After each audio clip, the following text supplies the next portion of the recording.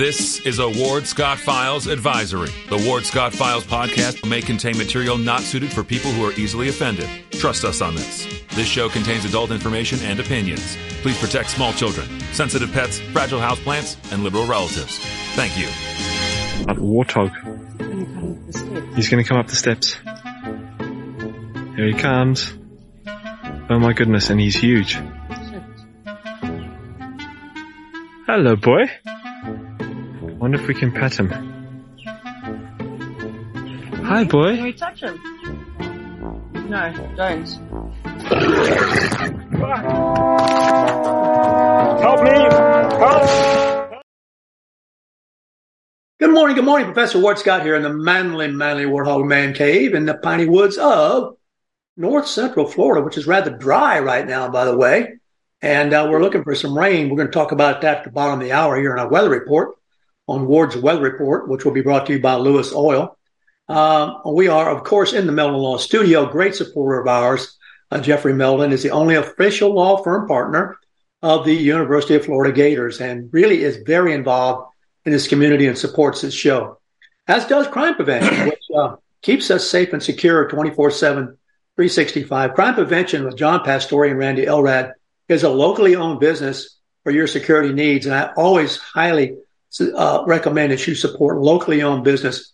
Support the people who support us. You'll see great ones here. On the spot cleaners, style cuts. Well, you can get your ears set out, as my father used to say, or the other term he used, go get policed up.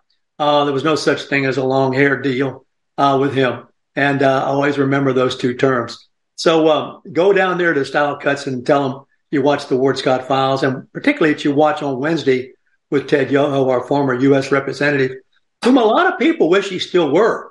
Got a note here, which I passed along to him from one of our listeners who is no doubt tuned in right now from, I believe, Vicksburg, Mississippi, who watches intently and loves the show and wishes Ted were still in D.C. And I appreciate him saying that. Yeah, he's a fan, and so they're out there, Ted. And we're going to, of course, proceed with anything you want to chat about. I'll be watching the chat line. But the thing that is really on our minds, as I suspect, is money. You know, all of us have to manage our money. But I'm afraid we have raised a generation probably, I know, differently from the way I was raised, no doubt differently from the way Ted Yoho was raised. And that is, you don't spend more than you take in. And whatever you borrow, you're responsible for paying back. And you're very honorable about that.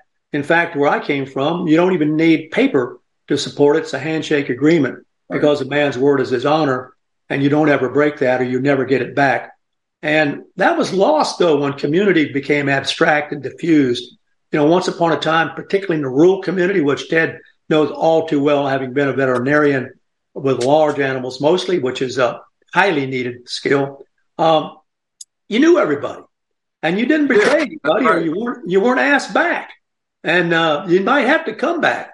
And, you know, the whole thing about race in that business in the South and the rural areas, we were all together. I was loaded hay yesterday by a great, great buddy of mine. We're cutting hay right now because we just don't have any rain, believe it or not. And the guy who loaded me was my black neighbor, who is as close to me as anybody can be. And we depend on each other. He saw me across the pasture, Ted, and came rolling that way with, and we were literally loading from the Shaw pasture yesterday, cutting it and loading it fresh right then. So we got Ted Yoho with us today. You're watching the Ward Scott Files, and you may participate on the chat line. We're talking about money is what got me off down this rabbit hole. And we've raised a whole generation of people, and Congress, it doesn't seem to give a tinker's you-know-what about money because it's not theirs. And in case they get in a bind, they just print more. So, Ted, I don't know how you follow a rap like that. Golly, that was extra off the top of my head. What do they call it, right? Yeah. Yeah, it was. No, I appreciate it. Yeah, we've got a mess. And this is something, I went up to Congress to fix, and I failed miserably because it didn't get better. It got worse. And that was the reason I challenged John Boehner. And it was the reason we talked about when the speaker fight was going on. that Kevin was not the right person because he would go back on his word. He wouldn't fight strong enough. And, we predicted that this deal would come together. They're going to pat each other on the back, saying this is how a democratic process is supposed to work. There's give and takes and there's compromise. And I agree with that. But when you listen, and I haven't read the bill, so that's a disclaimer. I'm going by what I've read in personal text messages from people that are in Congress right now. When you look at the narrative out there, Kevin McCarthy is saying this was the biggest savings in ever, 26 point some $billion, but it's all a shell game. The things they say they've saved, they really haven't saved. They just pushed them off, and they said that they didn't default. They're going to raise the debt ceiling, but they used a different word, and they were going to remove the debt ceiling, not suspend it.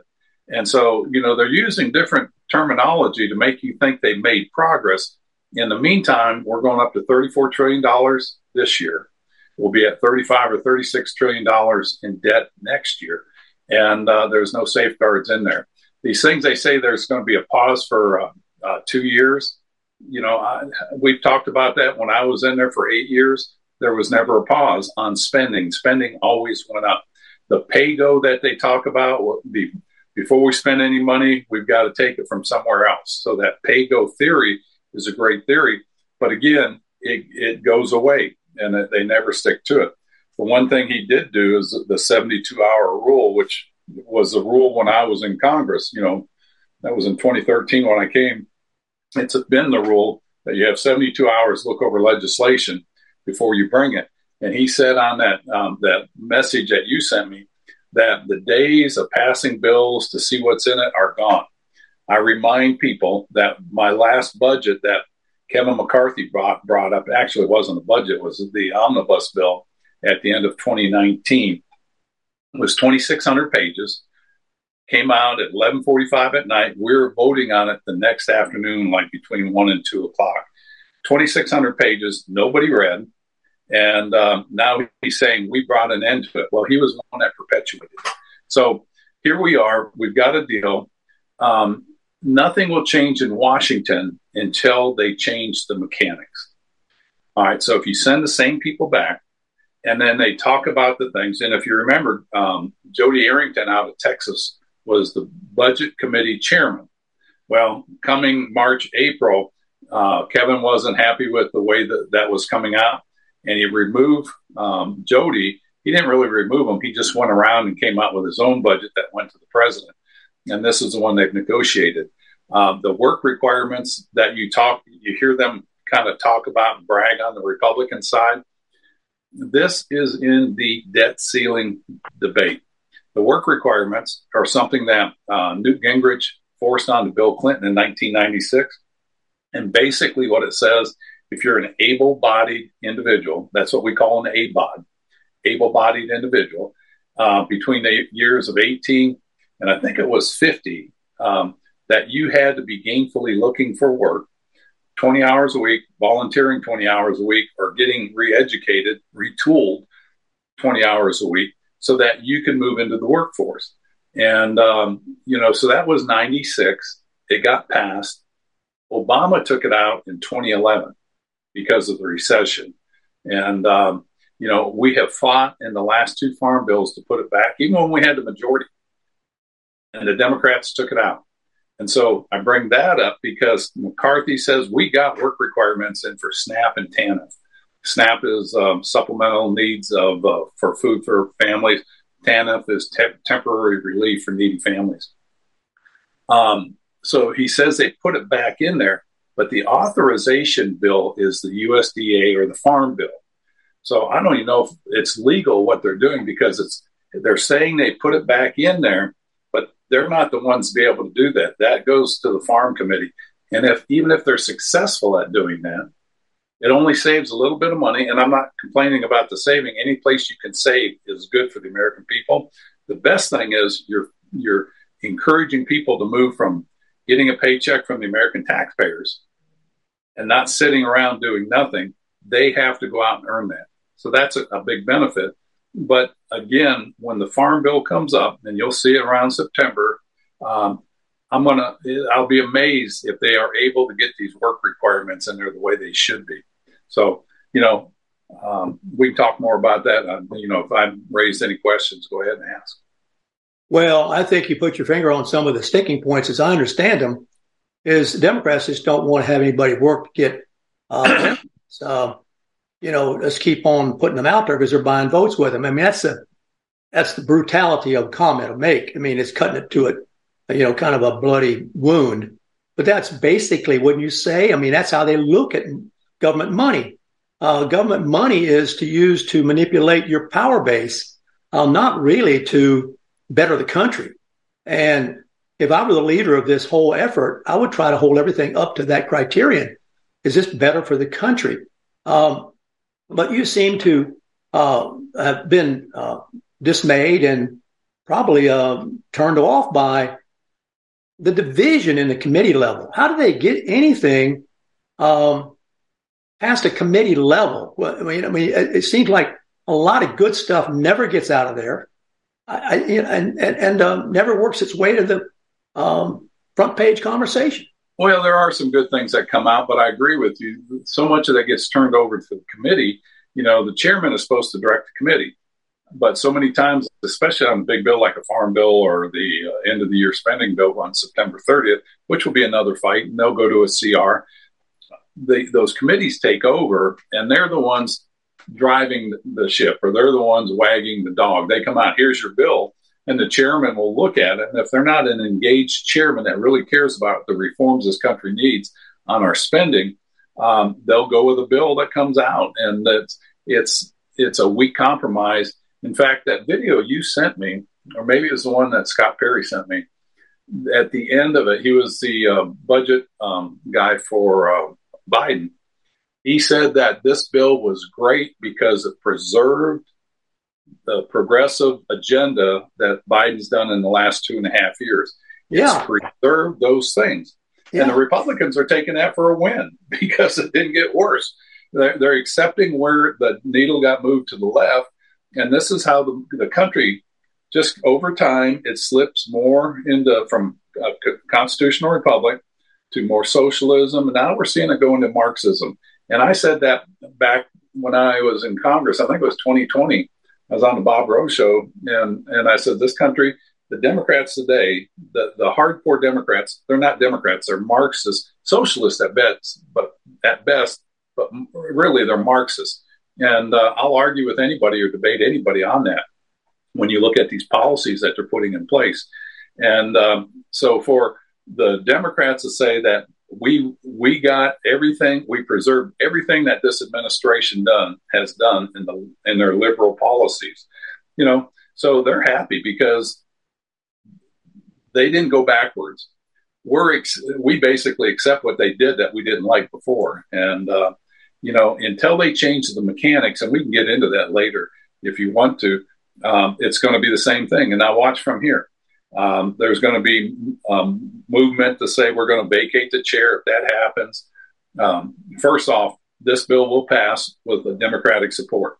Then there'll be the move to vacate the chair. Kevin McCarthy, my prediction is he'll retain speakership. And I would be surprised if there weren't Democrats coming in to support him. And if that does happen, Kevin's history is over. This Congress is, because everything's going to be passed. And Boehner did the same thing with Democratic support. And, they want to protect that party of big government, protect the status quo. And, so then we move into September. They're going to come out with the omnibus bill, which means it's an all-encompassing bill to cover all the spending for the year. And it's going to be just more spending, increased our debt, and probably our deficit.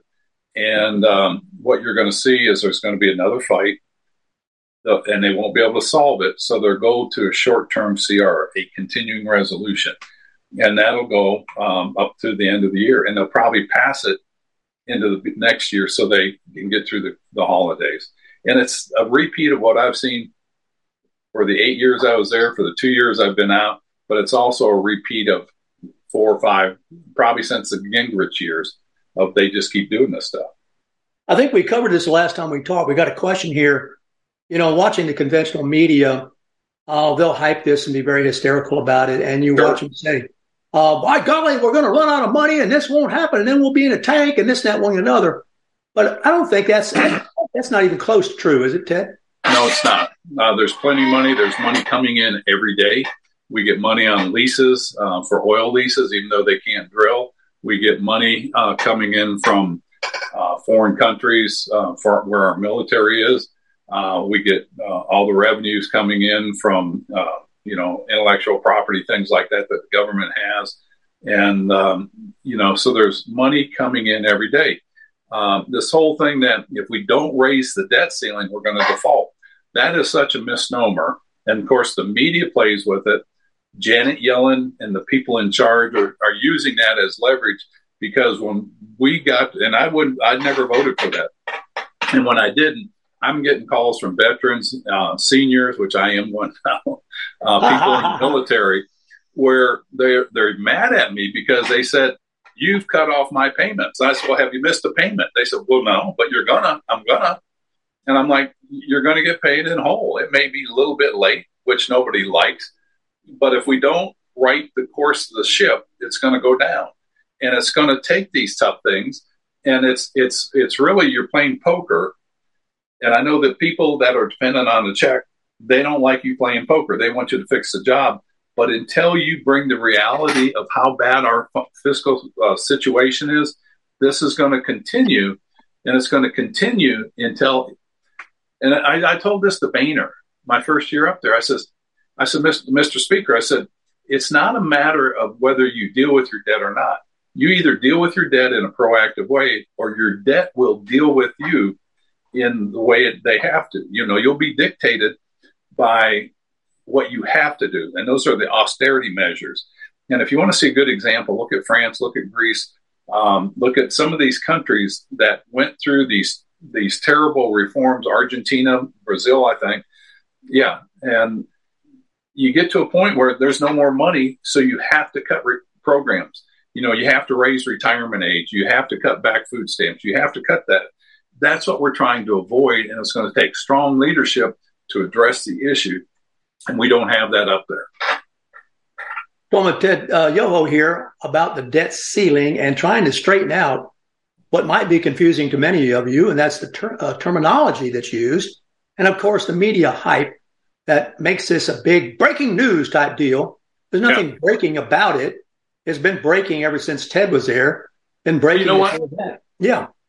I encourage people to go back and look at the debt ceiling debates we had in 2013 to 2015. Google my name or anybody else that stood up against raising the debt ceiling. If you Google my name, you'll see what the media came after me. Said, that guy's a moron. He should have stayed behind a cow. He doesn't know what he's doing. We'll do that right now while you're talking. I can accept that. I'm not an economist. But if you look at it, it's the same fear mongering that they're doing now. If we don't raise the debt ceiling, we're going to default. All right. I want you to also look at our debt. We were $13.5 trillion in debt in 2013. We are at $34 trillion. What is that? 9 years later, or 10 years later, 34 trillion. So it went up more than double. Where's it going to be in another 5-10 years if we don't change it? Not raising the debt ceiling does not trigger a default. A default is when you don't pay your bills. We have the money to pay our bills, but they use this to scare people so that you raise hell with your elected members and say, don't you dare not raise the debt ceiling, or don't you dare shut the government down. Well, you know what? I just looked up. I took you your advice while you're talking. Oh, did you? I looked up. Yeah, here's the deal. Now, listen, this is wild. Now, this is in the Insider, Business Insider, and here's the headline. And a guy named Joe Weisenthal wrote it on October 7th, 2013. Are you ready? Tea Party congressman wins an award for the stupidest thing said about the debt ceiling. I mean, that was in the Rolling Stone, Bill Maher, all those morons. The Washington Post profiles Florida Tea Party congressman Ted Yoho, you can't live without a label, right? Who says this about not raising the debt ceiling? Let's see what you said. I think we need to have that moment where we realize we're going broke, Yoho said. If the debt ceiling isn't raised, that will sure as heck be a moment. I think personally it would bring stability to the world markets since they would be assured that the United States had moved decisively to curb its debt. I think that's pretty reasonable. Yeah, but 10 years ago, basically 10 years ago. That was before I was refined and knowledgeable. Yeah, that was that. And of course, they jumped on you about that, said it was the stupidest thing. Yeah, all right, let me throw out stupid. If I owed $13.5 trillion 10 years ago and did nothing about it, and I owe $34 trillion today, that's stupid to me. Go ahead. This is by somebody named Connor Simpson, who's out of the Atlantic publication, October 5th, 2013. Ted Yoho thinks not raising the debt ceiling is a great idea. Everyone who knows anything about economics agrees. Not raising the debt ceiling is a horrible idea. But Ted Yoho, a Republican congressman from Florida, who used to work as a veterinarian, they worked that in, right? Yeah. Thinks the debt ceiling should stay where it is forever. Oh, my God. No, I did not say that. I didn't say forever. I just said address it. I'm telling you. And you brought it up in the beginning of your show. We've all had money issues, or we all have learned to manage money. Yeah. And I've been where I've had a little bit more money than a little bit less, and I've been broke, and I've had a little bit more money, and what I've come to realize is better to have a little more and extra than a little less a little bit sooner than later. And that's true for our government. You can't do the program. All you have to do is look at mandatory spending and discretionary spending and see how that pie chart, I'll try to draw it out when you're on break. And when you see that, it's just like, no wonder we're broke. Because we've got so much mandatory spending, and there will be austerity measures at some point. And I said that 13 years ago or 10 years ago. And got slammed for it. Yeah, and it hasn't happened, so I don't want to be the guy crying wolf, but I do know economics well enough to know that if you get into a tight spot, you're going to have to start cutting stuff. And that's what I was trying to avoid, and that's what the members of the Freedom Caucus are trying to avoid. Well, another quote. This is fun. I mean, this really is interesting. Quote from you. I'm not going to raise the debt ceiling, Yoho, a member of the Republican bloc who pushed for the government shutdown. This is prior to the Freedom Caucus. Yeah. The 58-year-old House freshman right. He has decided against the better judgment of economic experts and both Republican and Democratic leaders that not raising will not lead to the catastrophic economic effects we've been warned about. In fact, not raising the debt ceiling will be beneficial for the world's economy, Yoho has decided. There you go, brother. Yeah, America is supposed to be the leader in the world economically. We used to account for over 60% of the GDP, world GDP output, and now I think we're 40. And so we're losing our edge just in our volume. But the principles should be stronger than ever. And if America would say, you know what, world, and we're borrowing money from, foreign countries, I think 25-30% of our debt is owned by either China or Japan or other. If we were to tell the government or the governments around the world and say, you know what, we've got a problem. It'd be like an alcoholic saying, you know what, I've got a drinking problem and I'm going to admit it. I'm going to go to treatment and we're going to fix this. If the American government would say, the leaders up there, if the leaders would say, we've got a spending problem, and we all know that, we are going to put everything on pause, we will pay our bills, and we're going to adjust our economy so that we become a strong economy again. And again, I'll show you that pie chart. And when people understand the pie chart, they're like, yeah, this has got to be fixed. If not, we're in for a financial ruin. I don't know if it's going to be this year, next year, whenever. But, at some point you have to pay the piper. I think it's really, we stumbled across an interesting thing here. And we have you as a focus point. And you have been very consistent in your position, which is probably why you haven't been pleased as a politician. Because these other guys, I'm telling you, Ted, these other guys will say pretty much what's needed to be said. It looks that way to us outside looking in, and you can't trust a word they say because they're. Can you give me a couple examples of that right now? For example, I know you can off the top of your head. As far as somebody right now in today's conversation, some politician saying, I can probably read them off with a couple of the articles. Well, they're just saying this is a good. Well, Dusty Johnson out of South Dakota said this is a great bill because the Democrats didn't get anything. Well, the Democrats preserved all the terrible things they did for the last 2 years. There weren't the spending cuts. This rescission, they say, of the COVID funds, they talk about $26 billion. In actuality, it's about $4 to $6 billion that they're going to. Rescission is when you take money back from a program. So the PPE program or the payment protection program, they're going to take that money back, and they make it sound like it's $26 billion. But there's only about $4 to $6 billion they're taking back. And I don't want to say only because that's still good. The other monies go into a special fund that the administration and the agencies control that we can't get to. The Congress can't get to. So they're free to use that money however they want to. So when they talk about $26 billion, it's malarkey. For you young people, you'll have to look that up. So, I mean, that's one of the examples, the work requirement programs that we talked about. You know how many, I mean, that's a song and dance we keep seeing. And again, the authorization and the appropriation for that is in the USDA and the Farm Bill. And for them to do this in there, it may be a temporary pause, but if they don't fix it in the Farm Bill, it'll be temporary. And I think when you poll that, should people that are getting assistance from the federal government, if they're able to work, should they be required to work a minimum of 20 hours a week or volunteer or get educated? That's like 80% across the board. People say, yeah, you shouldn't get money for free. We know that, yet we can't get that passed.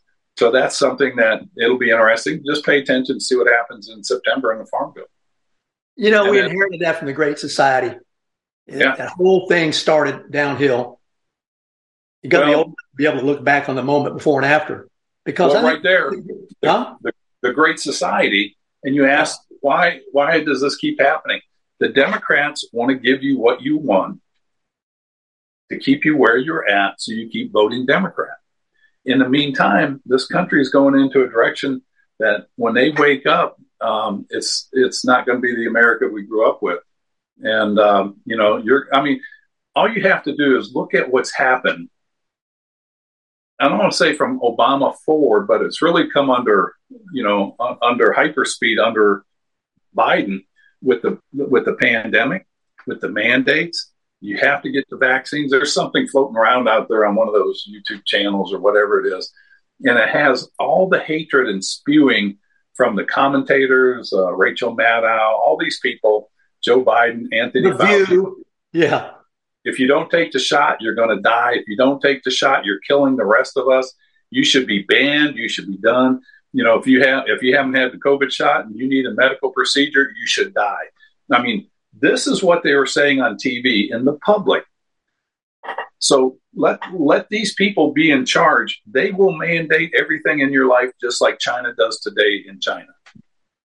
I think it's so interesting to take this travel back in time, which is just about 10 years exactly, and to see them already try to tip the scale of the public opinion by labeling you Tea Party. And that reminds me that Lois Lerner is still drawing a check, was absolutely weaponized to go after the Tea Party.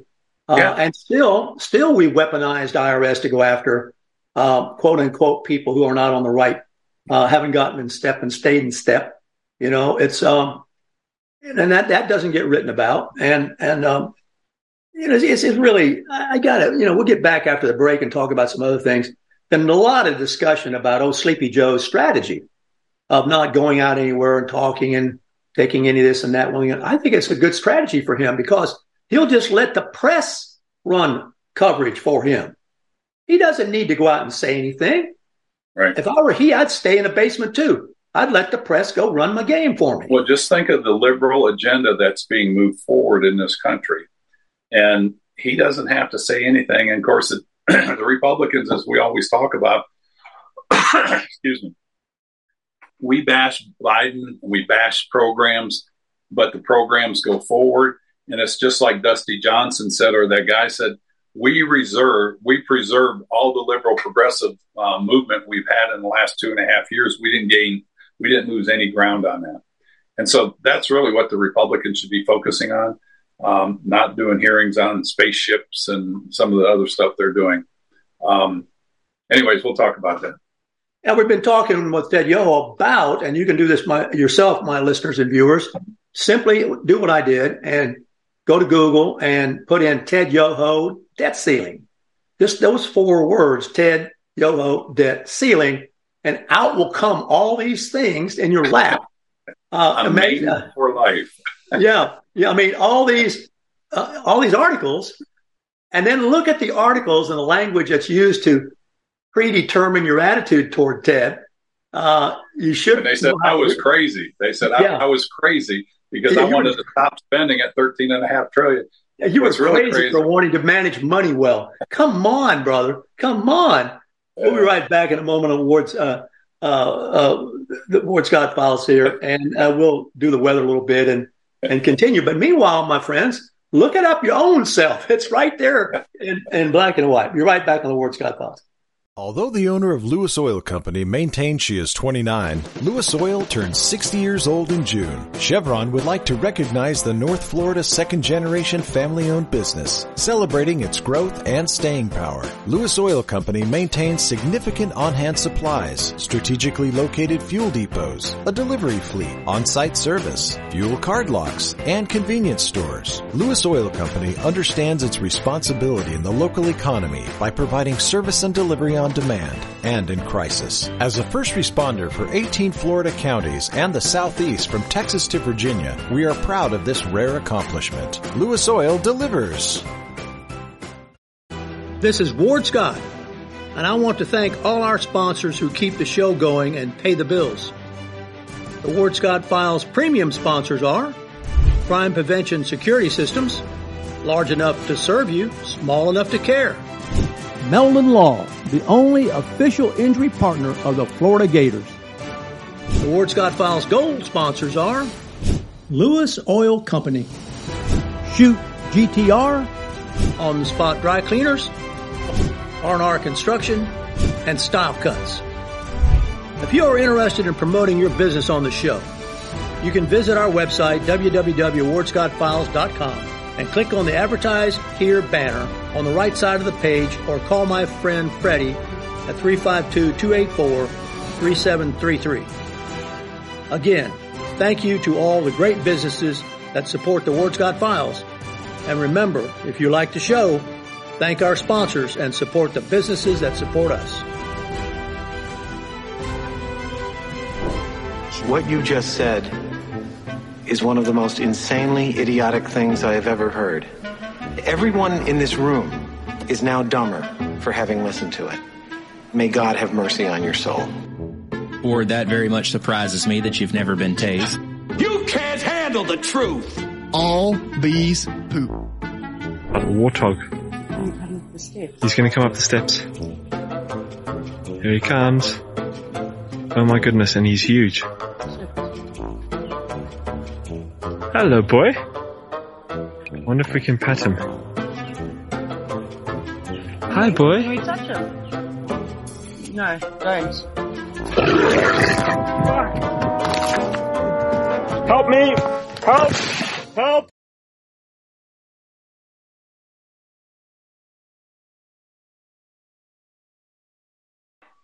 Welcome back to Ward Scott Files here in the Piney Woods of North Central Florida's Ward's Weather Report, brought to you by Lewis Oil, fossil fuel, by golly, and a great supporter of this show. Oh, my goodness. Oh, my goodness, fossil fuel. Jump out a window, get off the ledge. We got a mild kind of day-to-day, really. I mean, it's not going to bump into 90, and it's in the 70s now. But we're really looking for rain, and there is a tropical development that has been taking place in the Atlantic. It's the first official days of hurricane season, by the way, on June 1st, which is tomorrow. Believe it or not, it is here upon us. So get ready. This could be right now in the Gulf. We have what's referred to on AccuWeather as a blossoming area of thunderstorms over the Gulf of Mexico.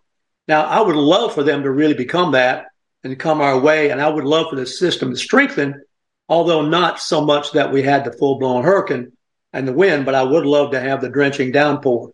So satellite images and radar are revealing that the thunderstorms are bubbling up over the central Gulf of Mexico yesterday, and by today, the thunderstorms have shifted farther to the east, and they're being joined by a substantial amount of activity near the Bahamas. So maybe, I'm looking at a colorful map here, we'll have a little bit of weather like that. Water temperatures over the central and eastern Gulf of Mexico range right now from the mid-70s to the low 80s. And in order for tropical development to occur, water temperatures need to be in the upper 70s or higher. So there we go. Get ready and get the positive out of it. We don't need the negative. Talking with Ted Yoho, having a lot of fun because we've just stumbled upon a way to talk about now and then. Take a subject that would have been in Congress and check out how Ted was treated for his treatment of it when he was in Congress and what's going on now. And lo and behold, you'll see nothing's changed. In fact, maybe it's gotten worse and probably gotten worse because there's more money flowing around. More than two. Yeah, and I would say more lies have been told. I'm sorry, the devil made me say it, but I just don't trust the politicians. But I trust Ted. Ted shows up every Wednesday as reliably as the sun rises and sets. So what do you think? You think you got a reliable man here, but he's not treated that way. Too. Yeah, by the Atlantic and the other things from which we read. Ted, this is a very interesting show today because we have stumbled across these port projects, as Ken Hillier calls them, that just are you're never going to cut them out of D.C., it doesn't look like. No, you can't. And so if you look at the situation, how do we get out of this? We talked about Kevin and that Garrett Grave, the guy I pointed out in the picture with McCarthy and Patrick McHenry. He's the one that called me to try to get Laura Luna to change her vote. And then he asked me, where are you? Where would you be with Kevin? And I told him I wouldn't support him. And I listed all those things. He agreed to everything I said, but he is one of the lieutenants of McCarthy. So he wants that position. And I think a lot of these guys do it for good intentions, thinking they can help steer the ship. But it's not so. And until we change the dynamics up there, and what really needs to happen, and this is something I proposed, I wrote out a whole agenda for being speaker, is I think they should go to a 2-year budgeting instead of every year. So every January, the whole budget process starts over. And they have these silly fights like we have every year. It's worse when the the Republicans are in there because there are some up there that believe in fiscal responsibility.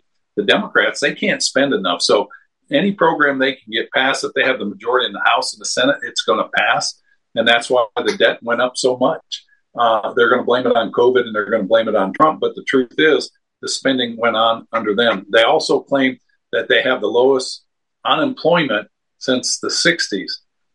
The number of unemployment is true, but when you go and they've taken out the people not looking for jobs, that's at an all-time high. That's over 6 million people not even looking for jobs because the benefit program is so high.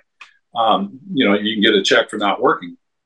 So until you change those dynamics, and what I propose is when you come into a new Congress, and we've missed that window in this Congress, fight to get a 2-year budgeting. So whatever your country would spend in 2 years based on previous spending, agree to that. And I agree that it's going to be more spending. But if I were able to get that done, if I were the speaker and got that done by April of the first year of Congress, I've got 20 months to go in and systematically reform these programs the way they need to be in D.C. What fundamentally needs to be changed is not America, like Obama said, it's Washington, D.C. And if you had 20 months and you had the majority in the House and Senate, you could go in there and reform like the Department of Energy. Why are they investigating the beginnings of COVID, the origin of COVID? Why do they have 12,000 employees? Why do those 12,000 employees make over $124,000 a year? And so reform these programs, and you can save money by reforming the programs getting rid of some of the reissue the mandate of what that program was or that agency was. And if you do that, you get a natural attrition of government, you get a decrease in spending without cutting any programs, and then reform the program so they're here, the social net programs for those that need them, they're here long term and they perform the way they were designed. But until they do that, this circus is going to go around until we go broke, and then austerity measures will be forced upon us either by the hard choices that we have to make or by other countries that own our debt. Got a question here, Ted, with the Freedom Caucus. Do you think that the Freedom Caucus, we've talked about this repeatedly because you're well connected with them, can bring this back to some sort of win for the sensible people? I know they're going to get smeared just like you did. I'm looking again. Here you are. You didn't know you got this award, but you got it from Business Insider. Tea Party congressman wins an award for the stupidest thing said about the debt ceiling. So you got a trophy, Ted. And Bloomberg piled on you and said the dumbest thing said about the debt ceiling so far. So you're a trophy holder, buddy. I mean, really. I'll put those on my wall. And again, I want to just say, what is stupid? Stupid is being at $13.5 trillion in debt, but not changing it and going to $34 trillion in debt. And my question now is, who's stupid? Now who's stupid? Yeah.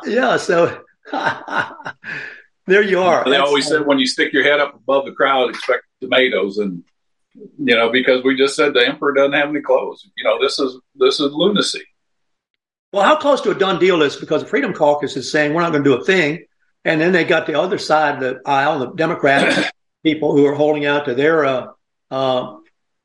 To go back to that question you asked, can the Freedom Caucus do anything? My bet is no. They're going to make a lot of noise.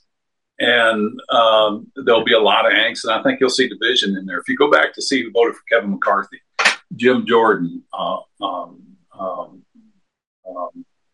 Alex Mooney, who's running for Senate in Virginia, Warren Davison, you've got a lot of the moderates in the Freedom Caucus that were really hardcore Freedom Caucus people. They moderated.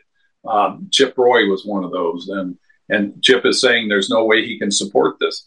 Whether they support it or not, my bet is it passes, and you'll have Democrats voting for not all of them, but enough to make it pass. I mean, why wouldn't you? Because it's preserved the headway they made since Biden has been in office, and so the Freedom Caucus, I think, is probably going to get diminished. I think they'll call for a vote for vacating the chair, but I think if they do, it wouldn't surprise me if you had enough Democrats again to save McCarthy. And why wouldn't the Democrats come in to support him? Just enough to keep him as speaker, because they have preserved the Democrat agenda and the liberal policies. The wins that we say the Republicans say they got, there may be a few minor ones in there, but the course of the country is we're gaining more in debt.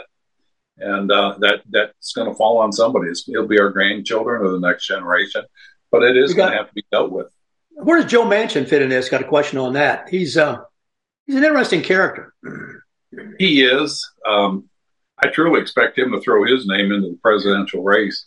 I'm surprised he hasn't. I'm surprised he hasn't. Yeah, I'm sure he'll go along. Yeah. Well, he wants that pipeline. He has his base there in the West Virginia area. He can't betray too much, or he won't be back. Well, they approved some of those things, but let's see what happens after this passes. What happens in the rule process? Because they can just put the brakes on approving anything. They can say, "Oh yeah, we agreed to that," but you ain't getting it. And that's the kind of trickery that goes on up there, because there's just too much of that, and a lot of that comes from the bureaucracy up there that's left after politicians come and go. And the whole dynamics, like I said, the mechanics have to change. And dare somebody to say that, and then the media will go after him, say that guy's a moron, he's stupid, the dumbest thing I've ever heard. I don't think so. I think the dumbest thing they might give him the Ted Yoho trophy. That's right. Yeah, I mean, if you keep searching, if you're bored and have insomnia, keep searching. I mean, there's some and, you know, again, I was a freshman, came in there, and I just said, we're not raising it. And I just said, if you address the issue, I think, what's wrong with that? We're going to deal with this, and we're going to fix it, and we're going to come out stronger. For that, I got criticized, yet our debt has more than doubled, about 2.5 times since then. Yeah, we got a really good numbers cruncher here. It says the debt service on the national debt is almost as much as the GDP. Yeah, that's right. The debt service, that means your interest payment. Yeah. And I didn't draw up that chart, but basically, if you looked at a pie chart, just a circle, in 1964, mandatory spending and discretionary spending. Mandatory spendings are things like, of course, we didn't have it then, Social Security, Medicare, Medicaid, veterans, not the military, but veterans benefits, those kind of things, and the interest on our debt. That was about 30% of all of our spending. 70% was discretionary. So that's, discretionary is what you have left over at the end of the month after you've paid all your bills. That was 70% of the money. That's how you could do an Apollo space program, a moon landing. That's how you could build the interstate system like Eisenhower did. That's how you could invest in technology like we did. Now, today, if you look at it, that pie chart, mandatory spending is over 70%. And again, that's Social Security, Medicare, and Medicaid, retirement programs for our military, and certain things like that. And it's also the interest on our debt. Discretionary spending is about 28%, 28 to 30%. And what discretionary spending is all the things that run government, all the departments, all the agencies, Department of Education, Health, EPA, all those agencies, the 12 different agencies, those are all discretionary, plus 100% of our military, the armaments, the ships, the Navy, every service, the pay for all those people. So that's all discretionary. And we spent, I think it was $880 billion in military, which was military, all the other things outside of the military were about a 50-50. Now military is about 55 to 60% of discretionary spending. So this is getting squeezed down here. This is where Congress wants to save money. And it's in the reform of government and programs where the big savings will be. And, when you look at how fast we went from 64 to 2023, 70% discretionary spending to less than 30%, it's a downward spiral. And as your listener brought up, the service on our debt is almost equivalent to what we're paying for our military. It's between $700 and $800 billion. And, I don't know why we gave the military $60 billion more than Biden wanted. I would have sent him a couple freighters and some hauling trucks and brought back equipment from Afghanistan that they left. No kidding. Yeah, I was just thinking about that as you were talking. By the way, to finish this gentleman's thoughts, we have already defaulted, he says, whether we raise the debt ceiling or not. It is all fiat money. We can never pay off. We can never pay off the national debt. The gentleman talking here used to investigate food stamp fraud. And he knows this well. So he knows this extremely well and has a really sharp mind for numbers. And talking, I'm looking at the chat line. You all are listening. We got about 10 minutes left here. You can talk with us and I'll pass it along. It's see if I lose my train of thought here, which I hopefully won't, but it could happen. I'm getting on down the line. Well, here. While you're doing that, how do we fix this? Anybody that's from Kevin McCarthy was saying what a great job he was going to do and a great leader, I'd vote him out of office. They don't have the brass or the backbone to stand up and make tough decisions. And again, you either make tough decisions today or accept what's going to come down the road, and those are going to be ugly decisions. Here's another point. They cut $1.2 billion from the IRS out of the $80 billion approved. I'm back to the military. I am, I don't know how to say this without offending someone, so why should that bother me, right? Yeah, I hadn't stopped it before. Hadn't stopped me before. We had a national commitment to serving the country, military needs. Once upon a time, we had the draft. And the people who are now in charge, the Jane Fondas and these people, raised hell about that. Okay? Because of the Vietnam War. I'm just giving you a scenario that may or may not make sense, but here we is. So to appease those people, we did away with that conscription and went to paying for service. Really, we have a mercenary army, I guess, in a way. Well, I don't want to say we have a mercenary army because the people that go in to serve, they go in for the right reason. Oh, they're great guys. Don't get me wrong. But I think some of our politicians think they're mercenary army. That's right. Thank you for sharpening that pencil for me. Not the guys who are in there, because those are great guys. I shoot with them at the range. By the way, go to shoot GTR and shoot at the range with us. Shoot with them at the range. They're great guys, former Marines, all that, airborne, whole bit. But it's the politicians who use them, and this Afghanistan is a perfect example. Just leave the stuff rot on the desert floor once we're through with that political need, and that will be damned because we got the American public to pay for more of it. Yeah, I'm offended as an American citizen that they left, I forget how many billions of dollars of armament. It's bad enough just to leave it, but whose hands did it go into? That's the scary thing. And then they have the brass and the nerve to come and say, we want to give the military $60 billion more than the president asked for. It's like, well, go get it. You left it over there. And, that goes back to leadership. And Trump was right when he told Miley he wanted to bring that stuff home. And Miley and the other guy said, oh, it would be too costly. I think it sends the wrong message to the American taxpayers.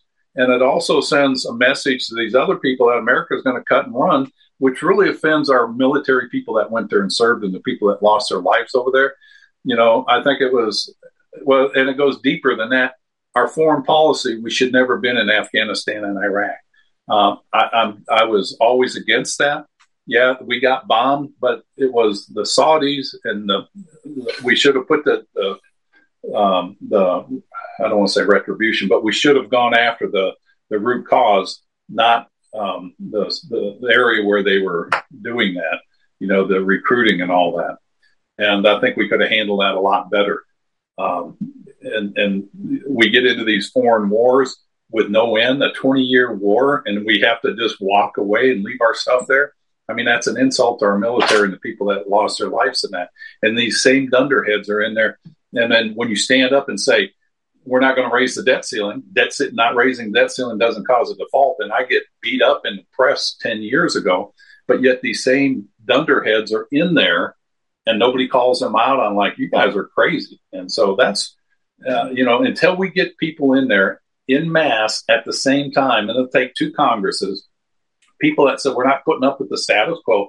We are going to fundamentally change and transform Washington, D.C., and it will be a fight, but it can be done. And I fear if we don't do that, this country will fall into socialism or Marxism like we see going on right now, and have Kamala Harris as your president and Jeffries and Schumer as your leaders of the House and the Senate.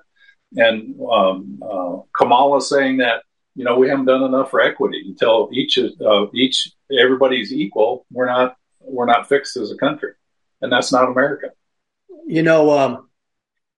There are those who also think, including Barr, Attorney General Barr, former. He's a hack. Yeah, but that this so-called Capitol insurrection was treason and terroristic. There are others who think it was the frustration of the American people, most of whom just went there to make a quiet protest. What we're talking about here, are we not, is a few who led the quote-unquote charge. I'm going to leave Trump's culpability in or out of this thing, but the people tried to say something. Right. There's one way to look at it, right? They haven't seen an insurrection yet. That was anything but an insurrection. I thought that was very peacefully done. There were some bad things that happened in there, but it goes back to Jefferson and our founding fathers. the tree of liberty has to be refreshed periodically with the blood of patriots and tyrants. And I hope we never get to that, but we're pretty dang close. And for them to label that as an insurrection and anybody associated with that is on a watch list, you know, we are at that point where government has taken over. And, you know, the whole thing with the Second Amendment, it was not that we would fear government, it's that government would fear us. And, you know, we're going to have to make some tough decisions here, and we're not doing it in Congress. Talking with Ted Yoho here.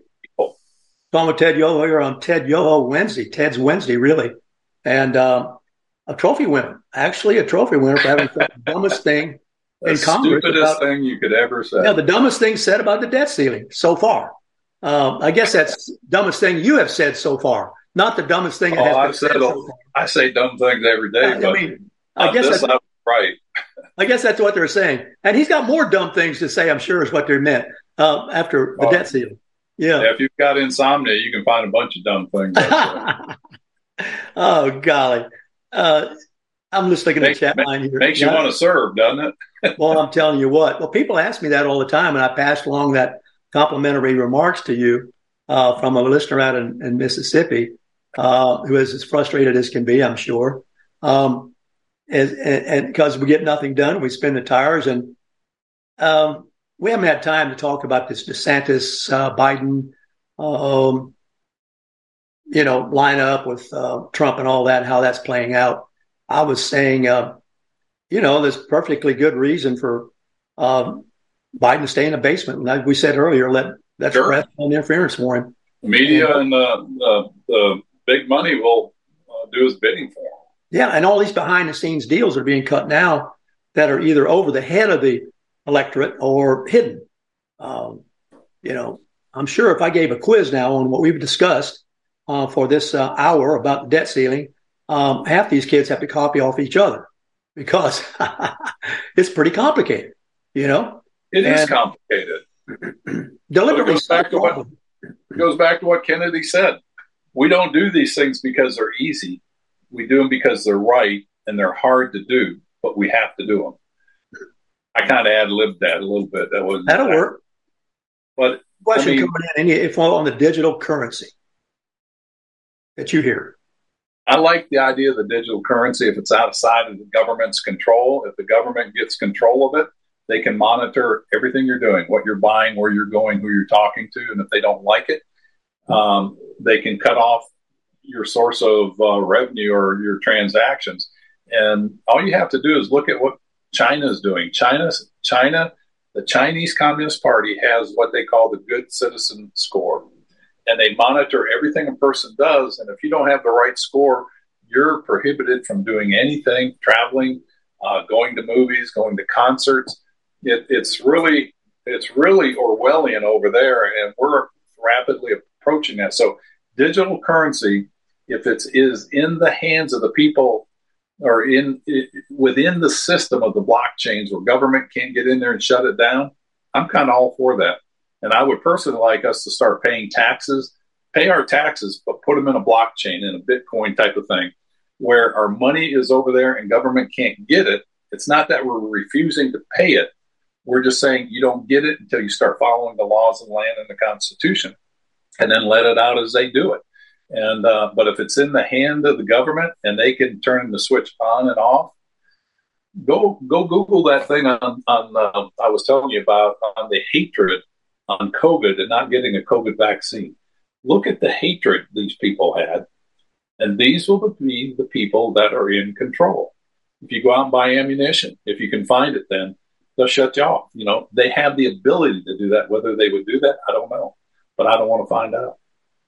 Been talking with Ted Yoho on Ted's Wednesday. It was time to go now, and you may, of course, see the show on about 37 different platforms, or hear it, one of the two or both, and share it as much as you can. And these conversations are pretty special. You don't get to hear these in this depth very many places. And if your eyes have glazed over, just go back and Google Ted and debt ceiling, and you'll have some fun.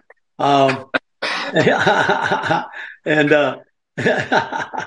I think that was one of the most interesting things we've done today is stumble across your kind of shady past here. Yeah, I know it. I'm just a complete moron. You know, they look at, yeah. You know why? Because you're a large animal veterinarian. You know what? My books are fiscally sound in my household, in my businesses. That's all I can say. And the people that are railing against me, they look at the government. Yeah, you keep promoting that, and I'll take my finances over theirs. Well, thanks for joining today, Ted. See you in a week, man. You betcha. Take care. Have a great day. Take care. Bye, everybody. Thanks for letting me the opportunity to be. Yeah, man. Warthog Command Center out.